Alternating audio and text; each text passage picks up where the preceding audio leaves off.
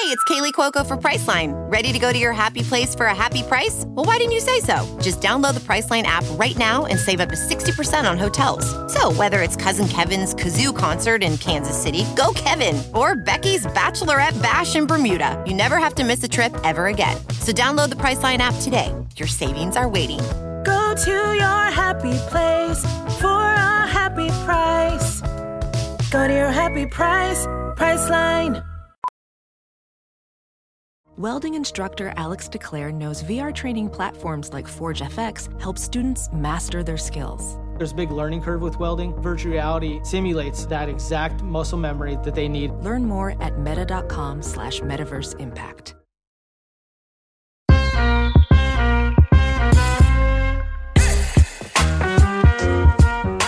Hello and welcome to Baseball Barbacast, the only baseball podcast in the world recording from my parents' basement.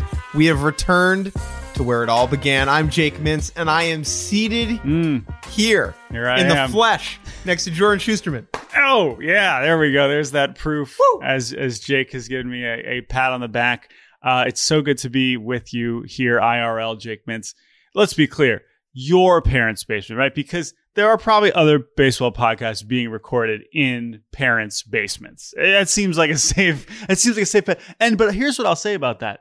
I want to defend the concept of the parents' basement being like, oh, haha, you're in your parents. Yeah, parents' basement is usually pretty nice and comfortable, and you get everything you need. And like during COVID, I mean, that's where I was for like the first year of COVID. I was in my parents' basement. It was great. It was awesome. Don't hate on the parents' basement, okay? Many great things started in a parents' basement. I believe that's where Nikola Tesla invented energy. Well, it was in his parents' basement. Well, that's where the Mariners devised the Ty France trade. It was Jerry DiPoto's in his parents' basement. So greatness can happen in bizarre places. It can. Now, for official historical record, I do believe that the first ever Barbacast, OG Barbacast, a little over 9 years ago, I believe it was upstairs. I don't know how many. We probably did record some episodes down here at some point. But yes, we are here. We are back in the DC area for Thanksgiving. And Jake and I haven't seen each other IRL since All-Star, which is, I think, maybe the longest we've gone since college. But yeah, we're going to do a podcast because that's our job. And as you can see, if we tweet some clips out in the setting here, we are not lying. I mean, we got the board games back here. We got a treadmill. We got all kinds of goofy stuff here. But we are still going to talk about baseball. Now, on this episode, since we don't have as much, we're going to do some news at the top. We're going to talk about Cody Bellinger, of course, because he's now not on the Dodgers anymore. What team is he on? I don't know. I mean, maybe it'll break at some point while we record this. I doubt it. But yeah, so we're going to talk about Bellinger. We'll talk a little Gio Urshela playing shortstop for the Angels. I'll talk about Justin Verlander on Zoom. And then we got to open it up, get a little goofy because we're here. And this is what a Barbacast is supposed to be. We're going to do some mailbag questions. And then we will introduce a new segment later on, which I think those who were listening to the original Barbacast will certainly appreciate. But Jake Mintz, let's begin with the biggest news. One of the more, I would say, maybe the biggest non-tender in baseball history. Let's just make crazy statements. I'll say that. I know when Schwarber got non-tendered a few years ago, that felt like a big, in terms of a really famous player who meant a lot to a fan base. Now, that was more of a kind of cold calculated, as this is in some ways, he's not the kind of player that you want to spend X amount of money on. This Cody Bellinger thing, I think it's also funny coming off the Kyle Lewis trade where it was like, oh, he was rookie of the year and then they trade him. So sad. I'm like, imagine what it's like for Dodgers fans to non-tender Cody Bellinger. This is completely wild. But also he's been horrific the last two seasons. So I totally understand it in some perspective. Let's walk through the timeline here. Cody Bellinger drafted out of an Arizona high school by the Dodgers, I believe in the 4th round. Not a huge prospect, right? Yeah. Kind of comes up. Son of a big leaguer, though. Son of a big leaguer? Yep. Son of a big leaguer. Son of a big leaguer. Also, Little League World Series, right? So he wasn't a total nobody, but it's true, right? 4th round. He wasn't one of the best high school players in the country. Everyone's like, wow, he's a first baseman. He's really got a hit. Gets to the big league level. Turns out he's also apparently a center fielder. A great one. And kind of just hits right away from the jump and then has that 2019 season where he hits 47 home runs. 47 home runs. And most insanely in retrospect, hits 305. Cody, this seems inconceivable now, right? It's like when you see something from before the pandemic, like a video, and you're like, these people look so happy. Cody Bellinger. These people are sitting really close to each other. Wow. Cody Bellinger hit 305. Not his on-base percentage, not his slugging percentage. Yeah. Okay.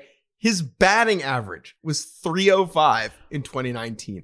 And it was unbelievable at the time because of how hard he swung.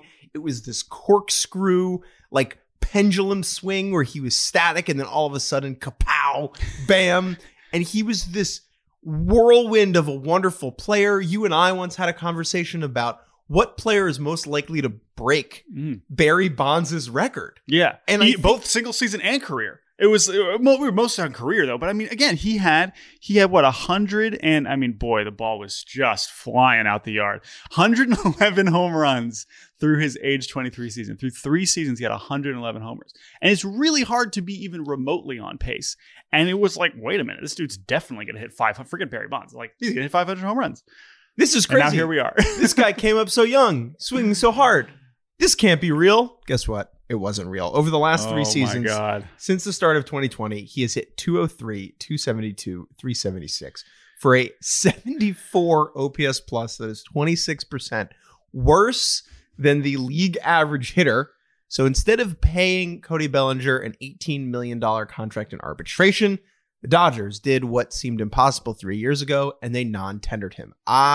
Before we talk about Bellinger's future, let's maybe try and explain for some people why that figure was so high, right? Because if you have a basic understanding of arbitration, it's you are paid for how well you play, essentially. But only after your first 3 seasons, right?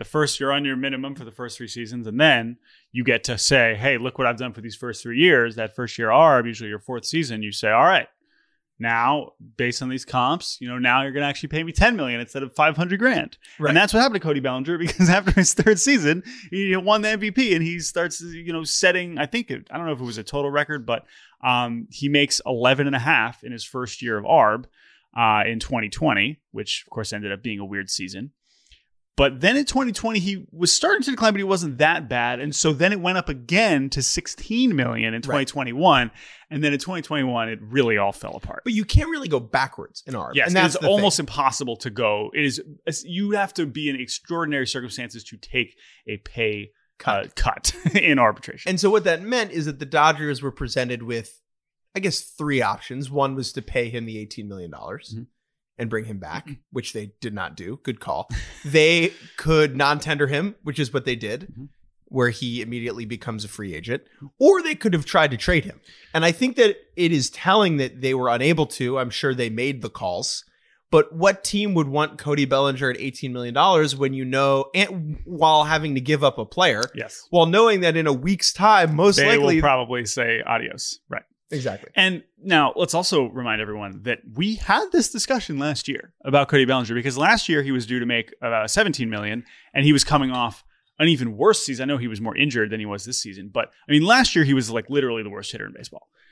This season, he was merely one of the worst hitters in baseball, but also still playing an excellent center field because he is an amazing athlete.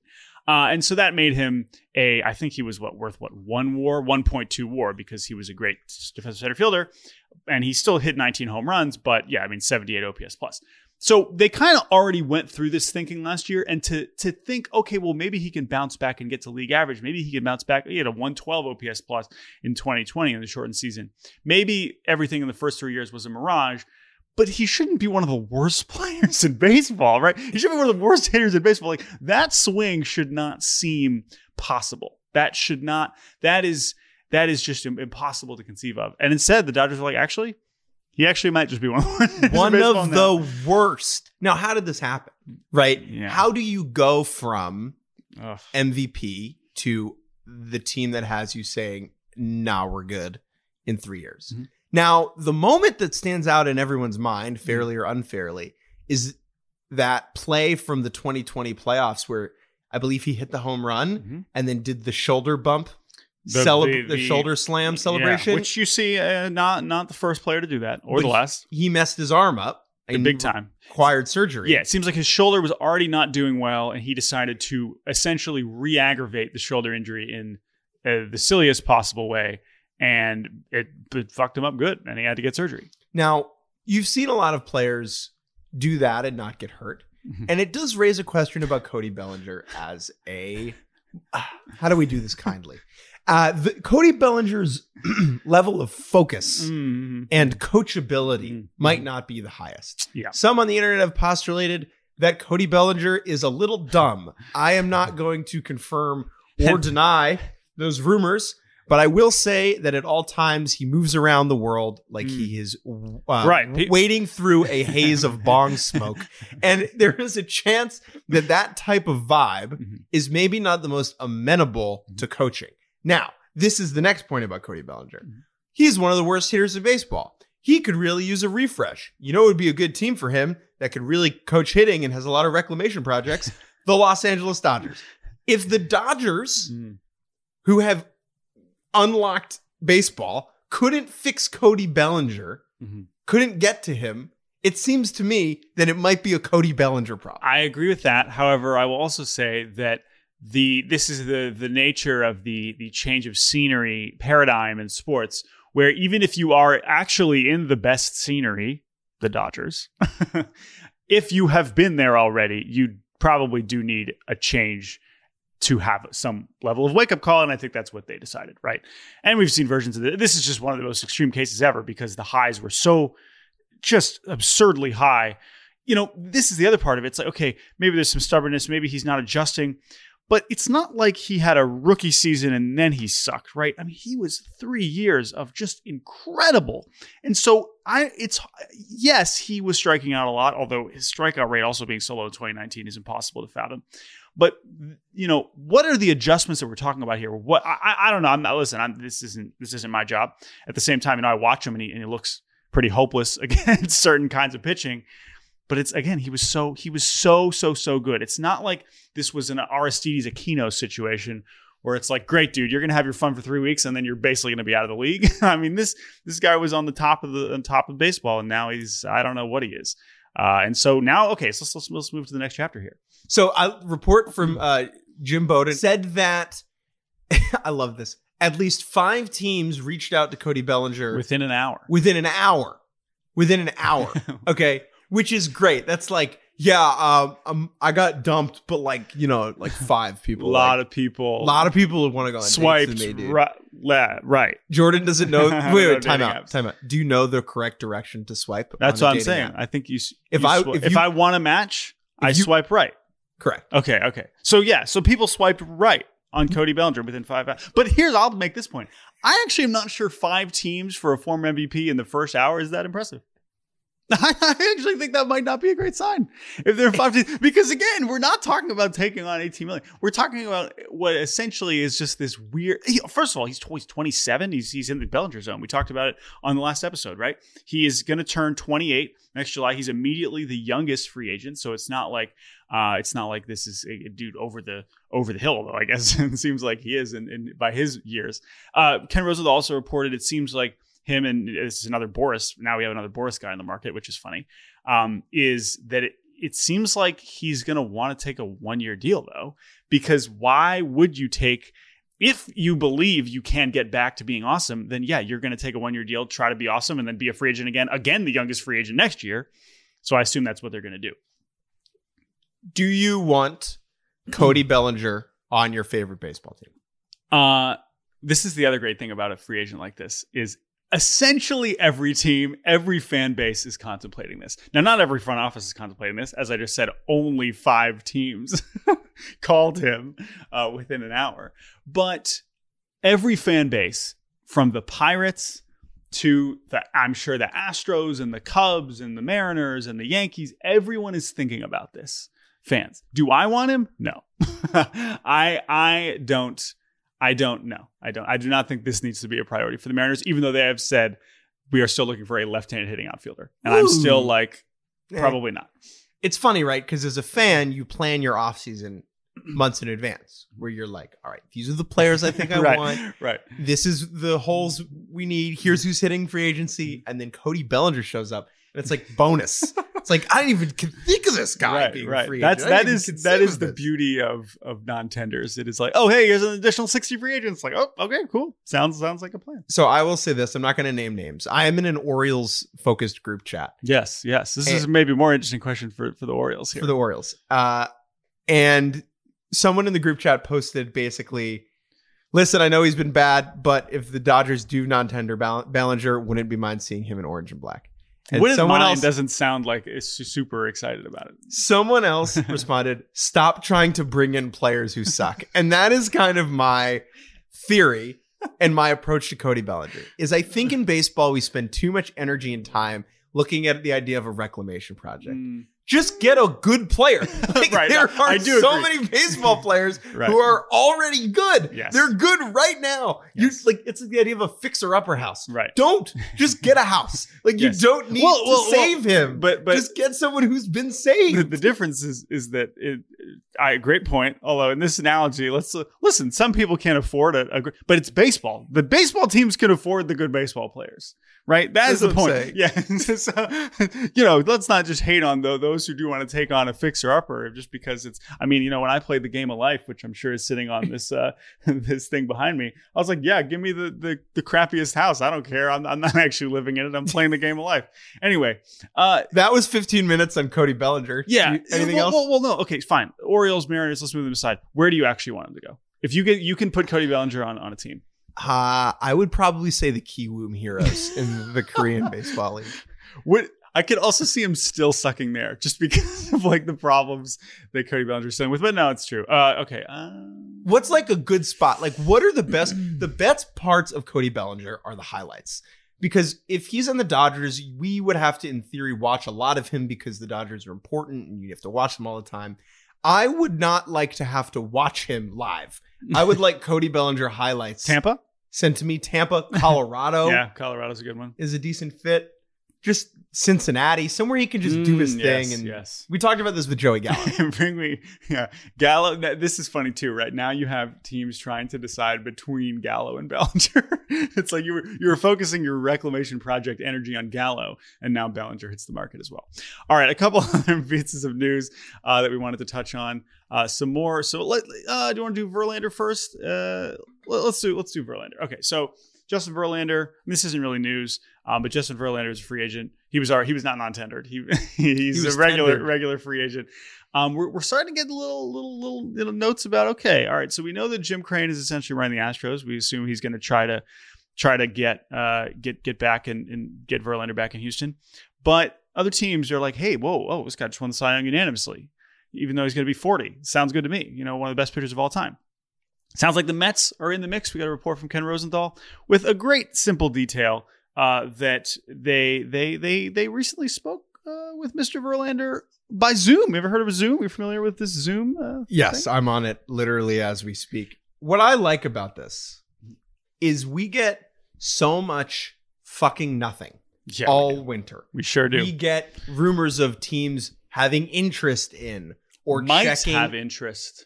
Checking in on, have spoken with. But what I love about this report is the specificity of it.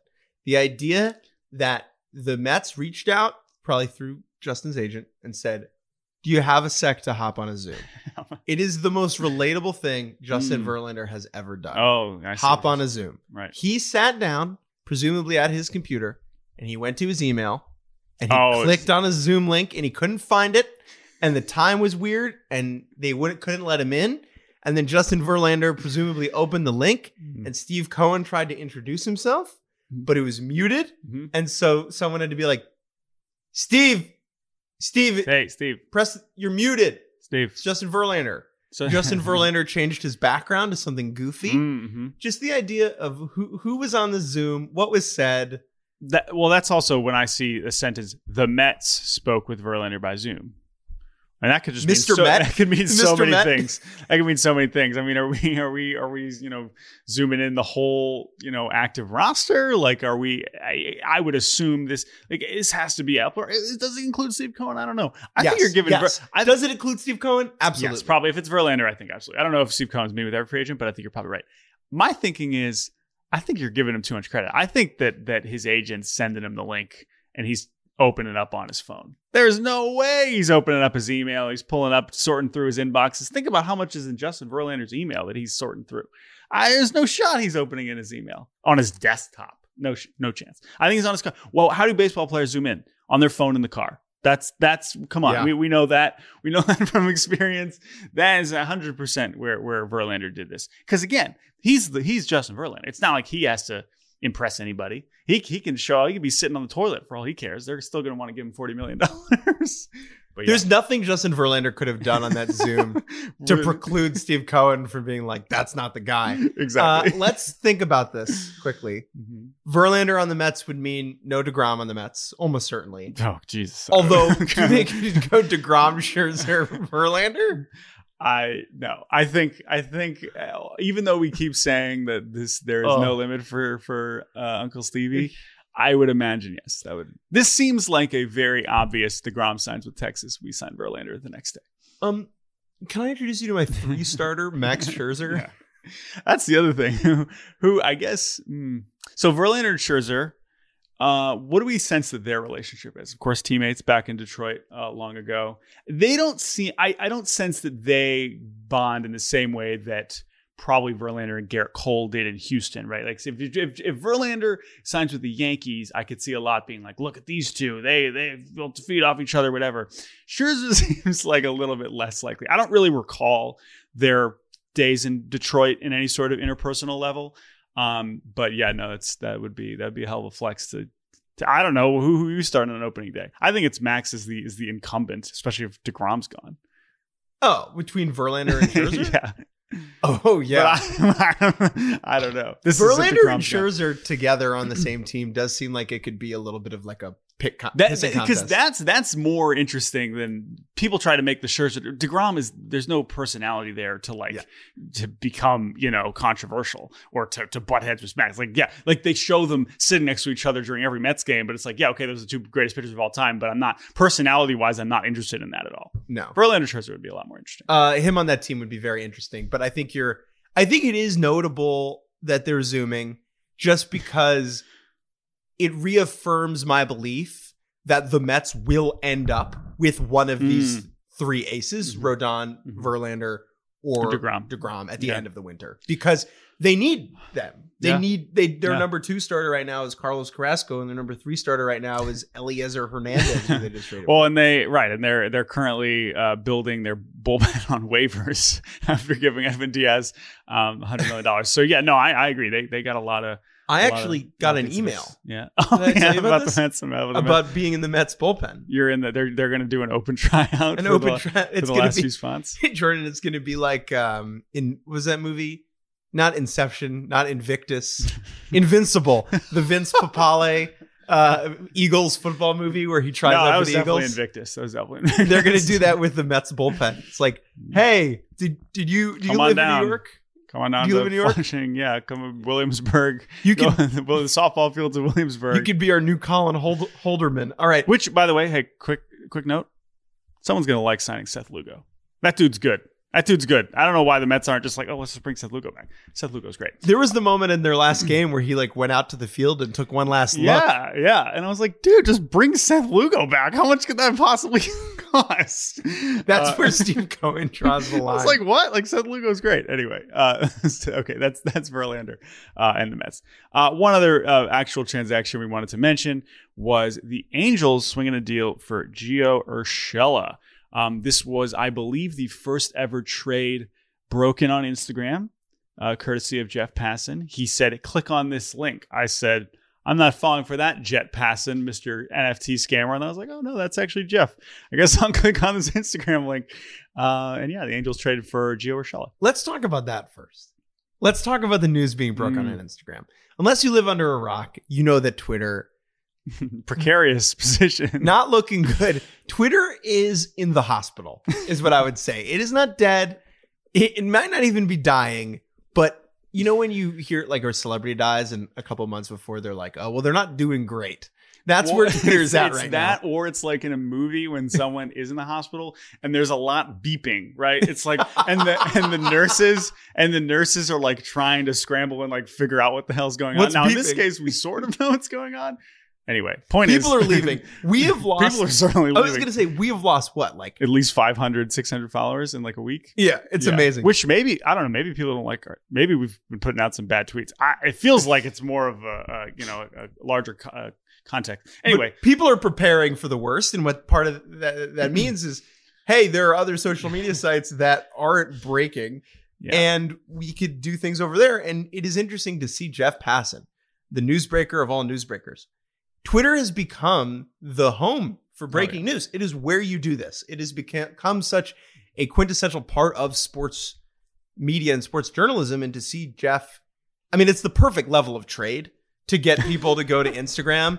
Jeff could not have done this with the Aaron Judge signing. Could you imagine if Jeff? Well, it would have been a hell of a move. That's the thing, because it did feel like he didn't feel compelled, even if we all think Twitter's going to break any second. He didn't feel compelled to actually put it on Twitter in the way that, to your point, a bigger signing. He's like, I'm not going to waste a possible tweet with 5,000 likes in 30 seconds to put it on Instagram. But in this case, Gio Urshela to the Angels, perfect. Is so perfect. Classic Angels. Do you think 1 year? Do you think? One second. Do you think? Two questions. Does the fact that this was the first trade broken on Instagram, does that make its way into Gio Urshela's Wikipedia page? And two, is Urshela asked about it at some point during the season? Maybe to the first question, no to the second question. I mean, I guess if Twitter actually did, no, I think maybe to the first question, but Gio's we're asking players about how he's probably like, yeah, that's how I found out on Instagram. What the fuck? Derek Falvey, like, why am I scrolling on Instagram? That's the other thing. More players are on Instagram. Players are maybe more likely to find out about their trades on Instagram versus on Twitter. So that's an interesting dynamic that maybe we will see play out over the next couple of months. Hopefully not. Anyway, the actual trade baseball wise, I mean, this is the Angels have not done this for 5 years in a row. We're not going to make any actual huge signings besides, Rendon and Ohtani.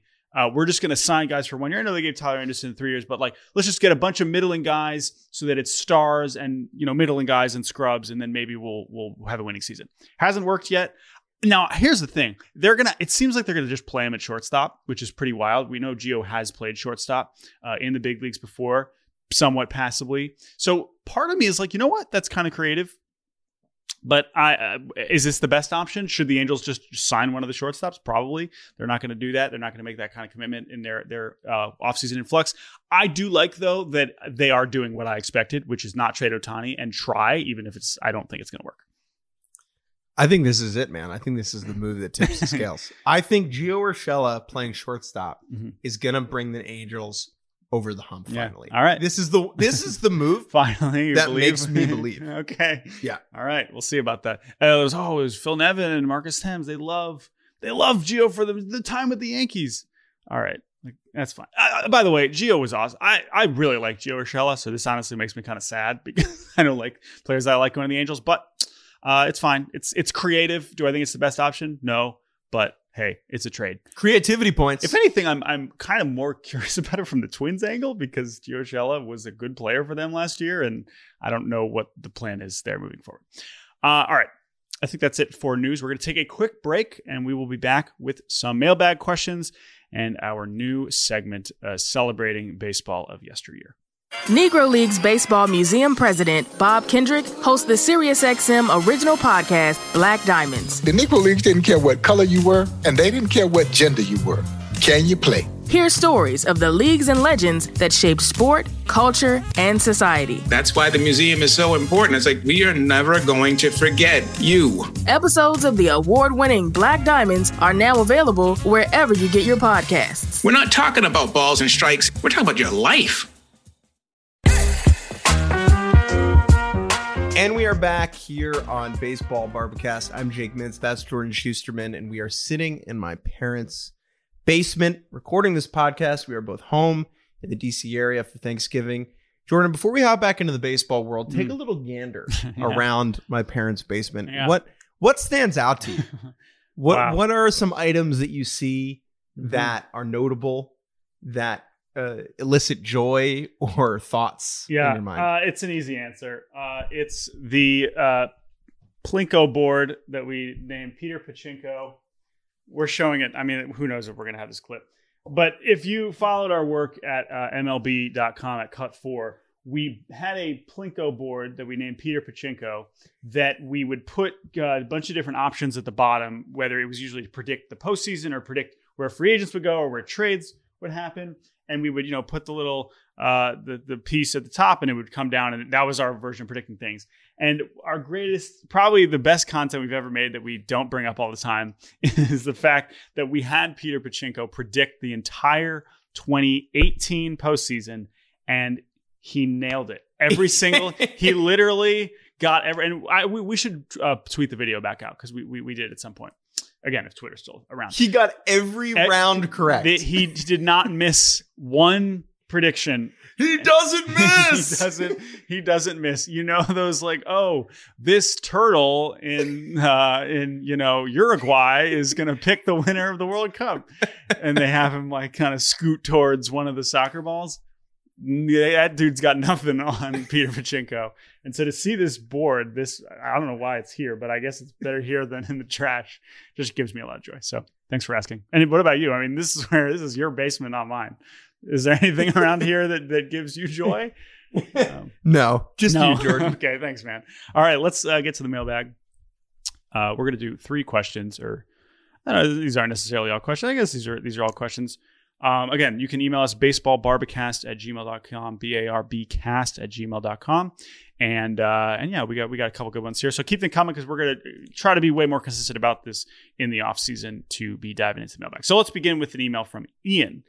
Ian says hello. Hello. The title of his email is Mailbag Question, which is true. Nailed it. That got my attention. Nailed it. Hello, first time, long time. I'm actually not sure whether this is a good mailbag question or I would love to read an article about it. During the Phillies run, you mentioned a few times that Bryson Stott does not drink and would still be the life of the party during celebrations and such. That story/anecdote piqued my interest about how players and coaches who avoid alcohol navigate playoff celebrations that seem to revolve around alcohol. To be more specific, if a player or coach is an alcoholic, what do? I just feel like that has to happen occasionally, and it feels like an important thing to consider, and I am curious. Thanks, Ian. Great question. Great question. I would also like to read an article about it. This is part of why they don't play the World Cup or the World Series in Qatar. Because this is the only reason. The 2022 Phillies would have had an awful time in Doha. That's very true. But hey, the weather's not that bad there right now. I mean, you could play in this. Yeah, you could play in this. Could play the regular season, that's for sure. Warmer than the bank. Really interesting question. I had my first champagne locker room celebration experience this postseason, and there were a number of. So the important thing to understand is that not all 26 players are in the middle of the room the whole time getting after it. There are players who kind of stand on the outside. There are at least 30 other club staff members between coaches, trainers, nutritionists, front office people, the president of marketing or whatever, who are in the room too, standing on the sides, just having a beer, clinking it up. And sometimes you'll often see the players kind of filter back. The best way to think about it is kind of like a wedding where there's the dance floor and then there are the people having conversations elsewhere in the wedding on the side. And the focus and the life of the wedding and all the pictures that you're going to see in the wedding video is going to be in the dance floor. But that doesn't mean everyone's on a dance floor. Bingo. And there are players who don't like to be around alcohol will just not drink it. Now, there's 2 different levels of that. There are the players who don't drink and are fine having drinks poured on them. And that is Stott. And that is Bryce Harper, who also I believe does not drink. At least people have never seen him drink in the locker room. And then there are people who don't even get in there. And I believe that's what happened with CC Sabathia at the end of his Yankees tenure after he had kind of had his very public battle with alcoholism. I think he just kind of abstained from that. I think the similar thing happened with Josh Hamilton with the Rangers, where they had Martinelli's apple cider, or they took measures to make sure that he was not uncomfortable. Yeah, I think this is something that I think has been, maybe not a full article about this, but this has been an issue that has happened in the past. Obviously, we're not any sort of experts on alcoholism and how this is a unique situation that normally you wouldn't be thrust into in the same kind of way. But of course, it's also undeniably it's a cause of celebration, and it's not like the players don't realize that they're having a great time too. So yeah, I think I'm sure it's a balance, and I'm also sure that it is something that the club is very prepared for. It's not going to take them, catch them off guard if there are players in that situation. From an alcoholism perspective, I know that part of it is being around people who are drinking and making that makes you want to have a drink. Mm-hmm. Now, I imagine that usually is like seeing someone sip an old fashioned, not pour an entire can of Budweiser down someone's normal alcohol consumption situation. No, it's a good question, though. But I did see Blake Snell just chugging water. I will say during their celebration, I don't believe Blake Snell drinks. Mm-hmm. Oops, drop my water bottle. I don't believe Blake Snell drinks, but he was hammering agua during the Padres celebration against them. Getting real hydrated. It's good. Good for Blake Snell. All right, let's move on to this next question. This one comes from Sean. This is a good offseason one. Sean says, we all love bad jersey swaps by desperate fans. Do we? So my question is, which single player has been badly jersey swapped onto which single team that they have never played for the most? My pick is Bryce Harper in a Yankees jersey. Thanks, Sean. Now, when he says jersey swap, when I first read this, I thought he meant like exchanging. Oh, like jerseys. The post game, like, holding it up, like, all right, here, which really doesn't happen in baseball nearly as much as in other sports. Although I feel like it happens kind of more behind the scenes, right? Football and basketball, they're doing it post game immediately. You see it all the time. Baseball, you're not meeting on the field after the game. That does not happen, at least in major league, professional baseball. You maybe sometimes see it in the minors, but you would never see it in the big leagues. Let's talk about this actually, because before we get to his actual question. When you see tweets from people who are like, this idea that they do in other sports, why don't we do this in baseball? This is part of why the game is dying. We need to, I saw one of these about jersey swaps. Yeah. I don't think that fans seeing a picture of Pablo Lopez and Chris Bassett giving each other a sweaty uniform after the game is going to save baseball, or that baseball is dying to begin also, with. This does still happen. Like this is a very common, certainly like the future Hall of Famers are constantly being asked, so Albert Pujols, give me a send me a jersey. There was a great one this year with Julio Rodriguez and Aaron Judge when the Yankees were in Seattle. That was pregame. Right. But the sweaty, like, let's take the photo after, we literally just came off, said, good game, here's my jersey. That's just not going to happen. There's so many games. that too. We can't just go through 162 jerseys. Right. But I think you're very correct that it is the lack of proximity on the field after a game, right? Yeah. You don't basketball, game's over, you do the handshakes, everyone's mingling on the court. Yes. Football, everyone's same thing on the field. Mm-hmm. I don't know anything about hockey. Soccer is the same. Everyone's in the middle of the pitch, right? Yeah. There's the proximity aspect to it. We don't get that. You leave. You lose, you leave. In baseball. Oh, you lost? Go home. Get out of there. All right. But anyways, actual question. In terms of bad Photoshops, which, you're very familiar with, Bryce Harper and Yankees one is a great one. Now, we're not getting those really anymore because he signed to a long-term deal. So who's a candidate for this? Who are we seeing the most currently right now in the most uniforms? First place, Ohtani, Juan Soto for sure. And I think we're going to keep getting Juan Soto ones until he signs an extension with the Padres. To me, Juan Soto to the Mets. Yeah, Juan Soto Mets even more than Juan Soto Yankees. This is the other thing, is that you would never see Mets ones until Steve Cohen bought the team. And now, it's to the same degree. Now it's like, oh, we could get anybody. Like, this is great. You're going to put everybody for agency. So now we put everyone in Mets jersey. It's the future Yankee mentality, right? Everyone's just a future Yankee. And it might be more realistic now for Mets than Yankees. But you need a fan base who, needs the Photoshop. And it comes down to who's making the Photoshop, because there are the Photoshops done by the accounts just trying to suck up RTs. Mm-hmm. Yeah. Right? It's true. Which is just ubiquitous at this point. Yeah. Like our employer, Fox Sports, posted one of Anthony Rizzo in an Astros jersey for some reason. And it's like, it's the easiest freaking RT. People will retweet and tweet angrily. Like, that's what they want you to do. You can put anyone in any other uniform and it'll get RTs. I could put Cesar Hernandez in a Reds uniform. It'd be like thinking emoji, and people would be like, "Yes, bring him home." That's what we need more of, right? We need more of like the lower tier. Like, here, let's see who's just like Cesar Hernandez is honestly a perfect example.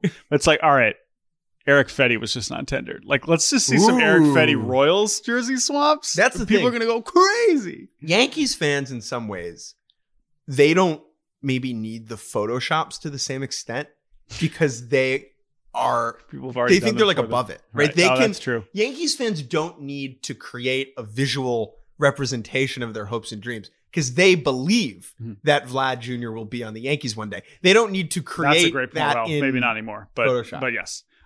This is actually a good transition to our last mailbag question, because I think this next team is also one that we are seeing a lot of. This email comes from Michael.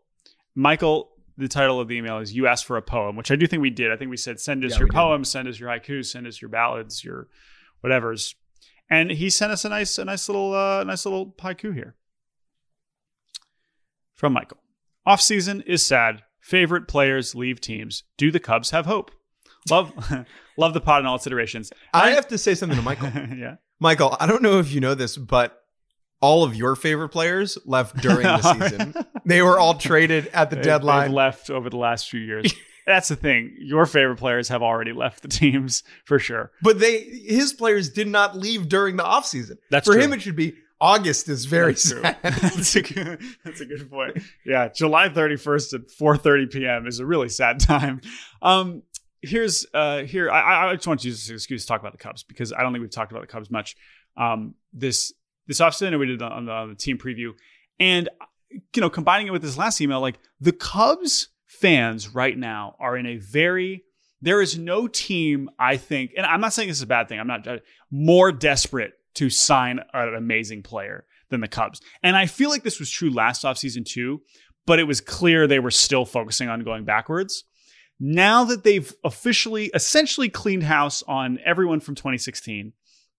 Yeah, they have. There's no one left. Kyle Hendricks. Kyle Hendricks is left. That's true. Ian Happ was there after, so he doesn't even count. They now seem ready to go forward. We don't know how much they want to go forward. But because they're the Cubs and not the Orioles, respectfully, Nope. you could conceive, you've seen them sign giant free agents before. And so they are thinking, let's do it. Let's just sign Carlos Correa. Let's sign Cody. I mean, they got Suzuki last year, but let's sign Tango. Let's sign DeGrom. Let's do these things. And they are clearly the fan base just living on the edge of every single possible rumor connecting them to a top free agent. And I respect it. I appreciate it. And honestly, for Michael and for the other Cubs fans, I do hope they get one of them. Do I think they're going to contend next year? No, because I think they're a long way away.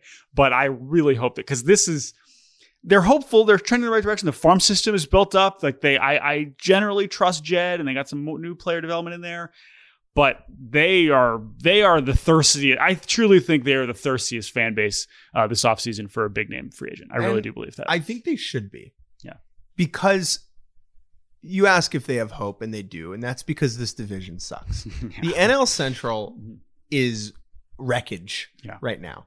And to me, I think the Cubs could compete next year if they spent money. If they wanted to push the payroll up to like $220 million, they could easily compete next year. Yeah. And they should be able to. If you're running a payroll that high, which the Cubs should be doing. Obviously can, right? Obviously can. I don't know what it got up to in their peak. I mean, the money that they have committed, it's Stroman, Suzuki, one more year of Kyle Hendricks.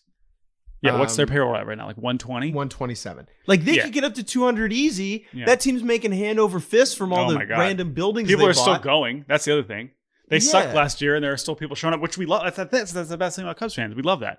But and this team is not that bad. Like Suzuki, Horner, Happ are good players on World Series teams, in my opinion. Yeah, I think Horner is the real deal. Yeah, no, I'm in on Horner. Now, beyond that, it's pretty light, and the rotation in particular, like behind Stroman and Hendricks, is like I like pitching's Steele. not good. Justin Steele. Yeah, Justin Steele's fine. Yep. There's enough there that you should be able to field a team, and if not now, when? Because the Pirates are going to eventually maybe going to get okay, and the Reds are going to get okay again, and the Brewers are. You're in this lull. This is a good NL time Central to jump back up into the mix. Now's the time to pay. Yeah. With this market, yes, this free agent market, yes. with the money that you have to spend, with this division not being good, go do it. Like, they could just sign 8 players and immediately be competitive. Right. And look, you could say the same thing about the Orioles, and not that they haven't run high pay. I know Michael Bauman just wrote this piece on Fangraphs being like, what if the Orioles just had a $220 million payroll? The Cubs don't have that much wiggle room, but also they have a way more consistent history of spending a lot. And so, particularly in free agency. And so, yeah, I think they should. So do they have hope? I think yes, but they are desperate for our friends at Bleacher Nation. Oh man, they are just dying for anything right now. All right. That is a mailbag. Again, you can email us at baseballbarbacast@gmail.com. That's BARBcast. And now we are going to introduce a new segment, and this is going to be the end of our show today. For those of you, I guess, us who listened and did the Barbacast in its original rendition back in our days in college, we loved to talk about baseball a long, long time ago, particularly funny baseball names a long, long time ago. And we did something called the BREF Battle, where Jake and I every week would go into the annals of Baseball Reference and find the funniest possible names that we could. And we're digging deep. They didn't even have to be major leaguers. We were going deep into the Baseball Reference, the basement of Baseball Reference, to find these names, and we would introduce them. We would talk about them. What we found is not just that their names were funny, but that their lives were funny, because the world was very different 100 years ago. And so instead of just focusing on the funny names now, what we would like to do is introduce a new segment that allows us to celebrate this time in history. What are we officially calling this segment? I would like to call it Hardball Mad Libs. Okay, great.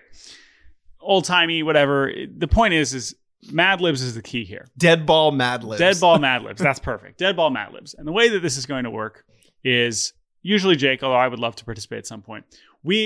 Jake has, I believe, selected a player and the career of a player, or some portion of a player, of which I believe you'll be reading from his either Wikipedia page or his Saber page. Correct. And at certain points in the story, Jake will stop and ask me to guess what... To complete the sentence. To complete the sentence, okay? Now, do I get to know who the player is before we begin? Yeah. Okay. So we're going to try this out again. This is a dry... We did a dry run before we recorded, or a few weeks ago. I have not heard anything about this. This is not rehearsed at all. So we're going to see how this goes, and we're going to have a good time, and then we're going to say goodbye. So here we go. Our first ever Deadball Mad Lib. Jake, who are we learning about today? Jordan, are you ready to talk about pussy? Bring it on. Pussy Tebow? We're talking about Pussy Tebow. All right. When did Pussy Tebow play? Wait, wasn't there also... Okay, sorry, go ahead. Yeah, okay, go ahead. Spoilers. I'm remembering too much. Pussy Tebow was definitely on a BREF Battle at some point. Okay, so tell me. For the first time on this pod, we're going to talk about pussy. I'm ready. Pussy Tebow... I'm reading from a Saber page written by a gentleman named Brian McKenna. Thank you, Brian. Pussy Tebow made the most of his brief baseball career, appearing in only 2 games in the majors for the Cleveland Spiders, even though he played just 2 abbreviated seasons. Charles Alston Tebow was born in Worcester, Massachusetts on February 22nd, 1870. His father His father may have been... I have no idea. His father may have been... I don't know. What? This is a tough place to start. May have been So I have no idea. Go ahead. His father may have been born in France. So he could have been so many things. I know. I left it open for you.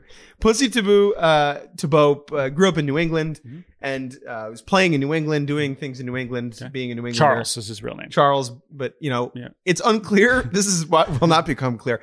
We don't know why people called him Pussy. Oh, okay. Now it's not going to be part of this mystery. No, I have theories. Okay. As to why people called him that, but they're unfounded, and I'm not gonna read between the lines. Yeah. So he's playing in New England, and he gets sold to Portland at a tryout. But instead of going to Portland, he gets on a train and heads to Cleveland instead. Okay. Instead, he caught a train for Cleveland on July 11th, and Tebow joined his namesakes, the brothers George and Patsy Tebow, on the Cleveland Spiders. Charles was not related to the brothers, as some have said. Some speculated that Pussy was brought in by Patsy, Cleveland's manager, in order to in order to field a team, to have enough players to be in the league. In order to confuse opposing managers with a lineup full of several ambiguous Thibaus. Patsy could potentially list 1, 2, or 3 Thibaus on his lineup card and later decide which of the 3 to play or bat in a specific order. So here's what I'm thinking is... So basically, he just wrote Thibaut and didn't signify which one was going to play. And then they were like, which guy? And you'd be like, oh, you're throwing lefty? Really? Matchup shenanigans? It seems like he had George and Patsy Thibaut already. And when Charles Thibaut showed up, he was like, I need another P Thibaut. And so you're going to be Pussy Thibaut. Well, actually, we do have some insight here. At the time, the national newspapers identified Charles as C.A. Thibaut, which highlights his initials as Charles Alston. Oh, Thibaut. C-A-T. Oh, okay. Cat. He was Cat. Garland. Oh, he was Cat, and they called him Pussy. Oh, okay. I'm seeing it. That's really creative. I was going to say, no, but this is what they were so good at these newspapers, 100 years ago. All they did was nicknames Also, and racism at the newspapers. Those were their two specialties. That was their bag. What? This is late 1890s, right? Yeah. Spiders? Okay, yeah. So he plays 2 games for the Spiders. So he didn't even get to use this multiple Thibaut strategy. Because Portland's manager saw Thibaut's name in the newspapers on the morning of July 23rd playing in the National League with the Spiders.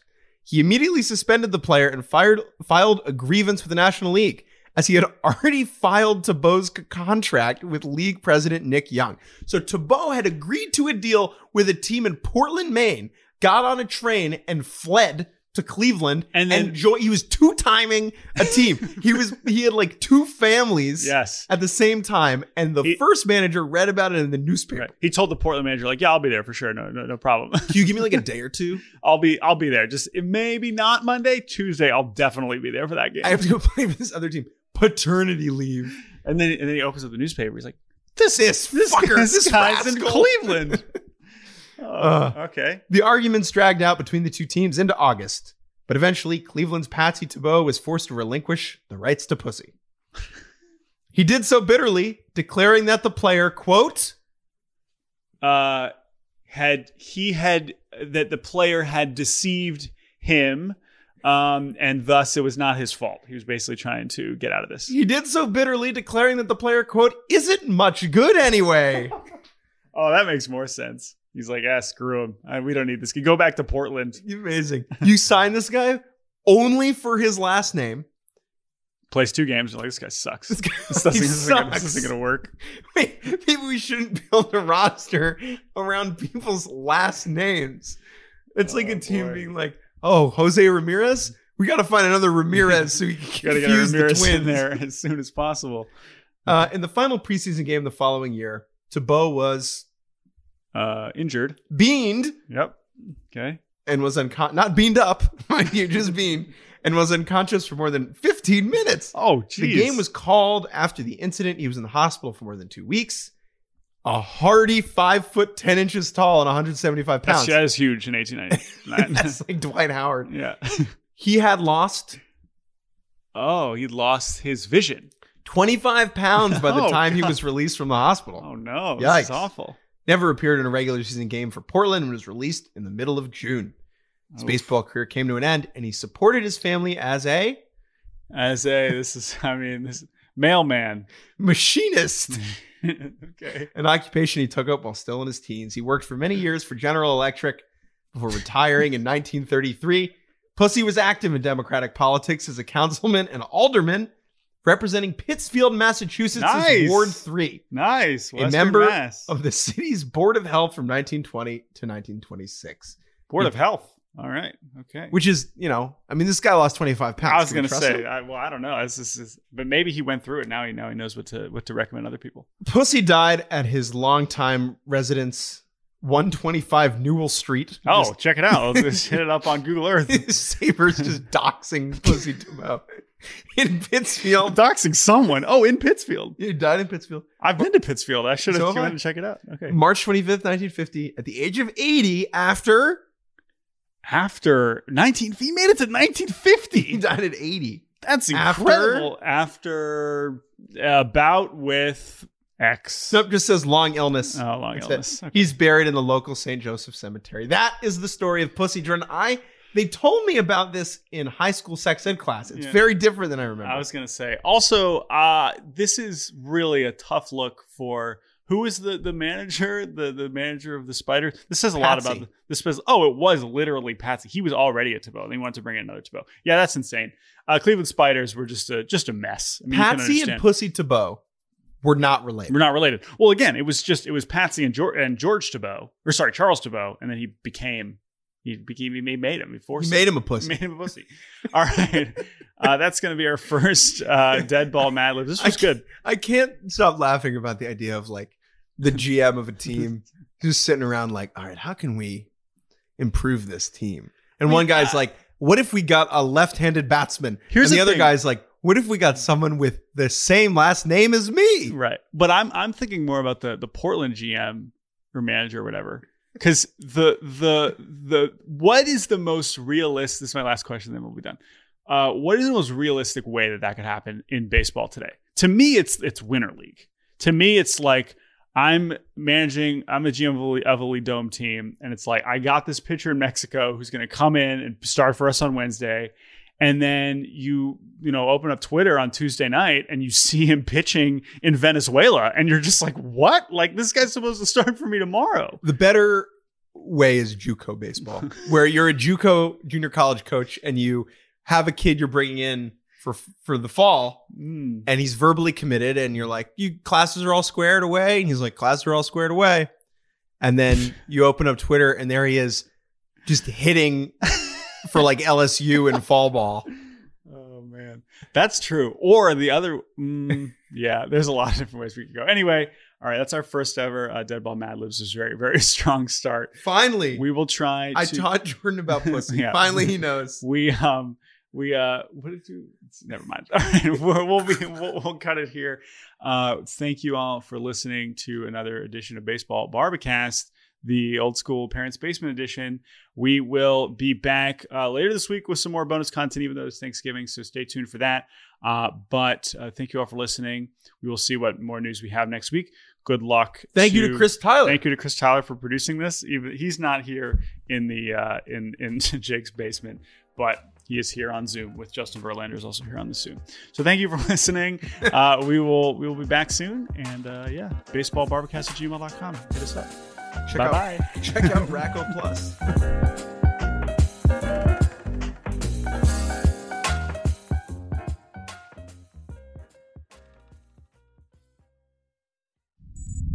SiriusXM Podcasts.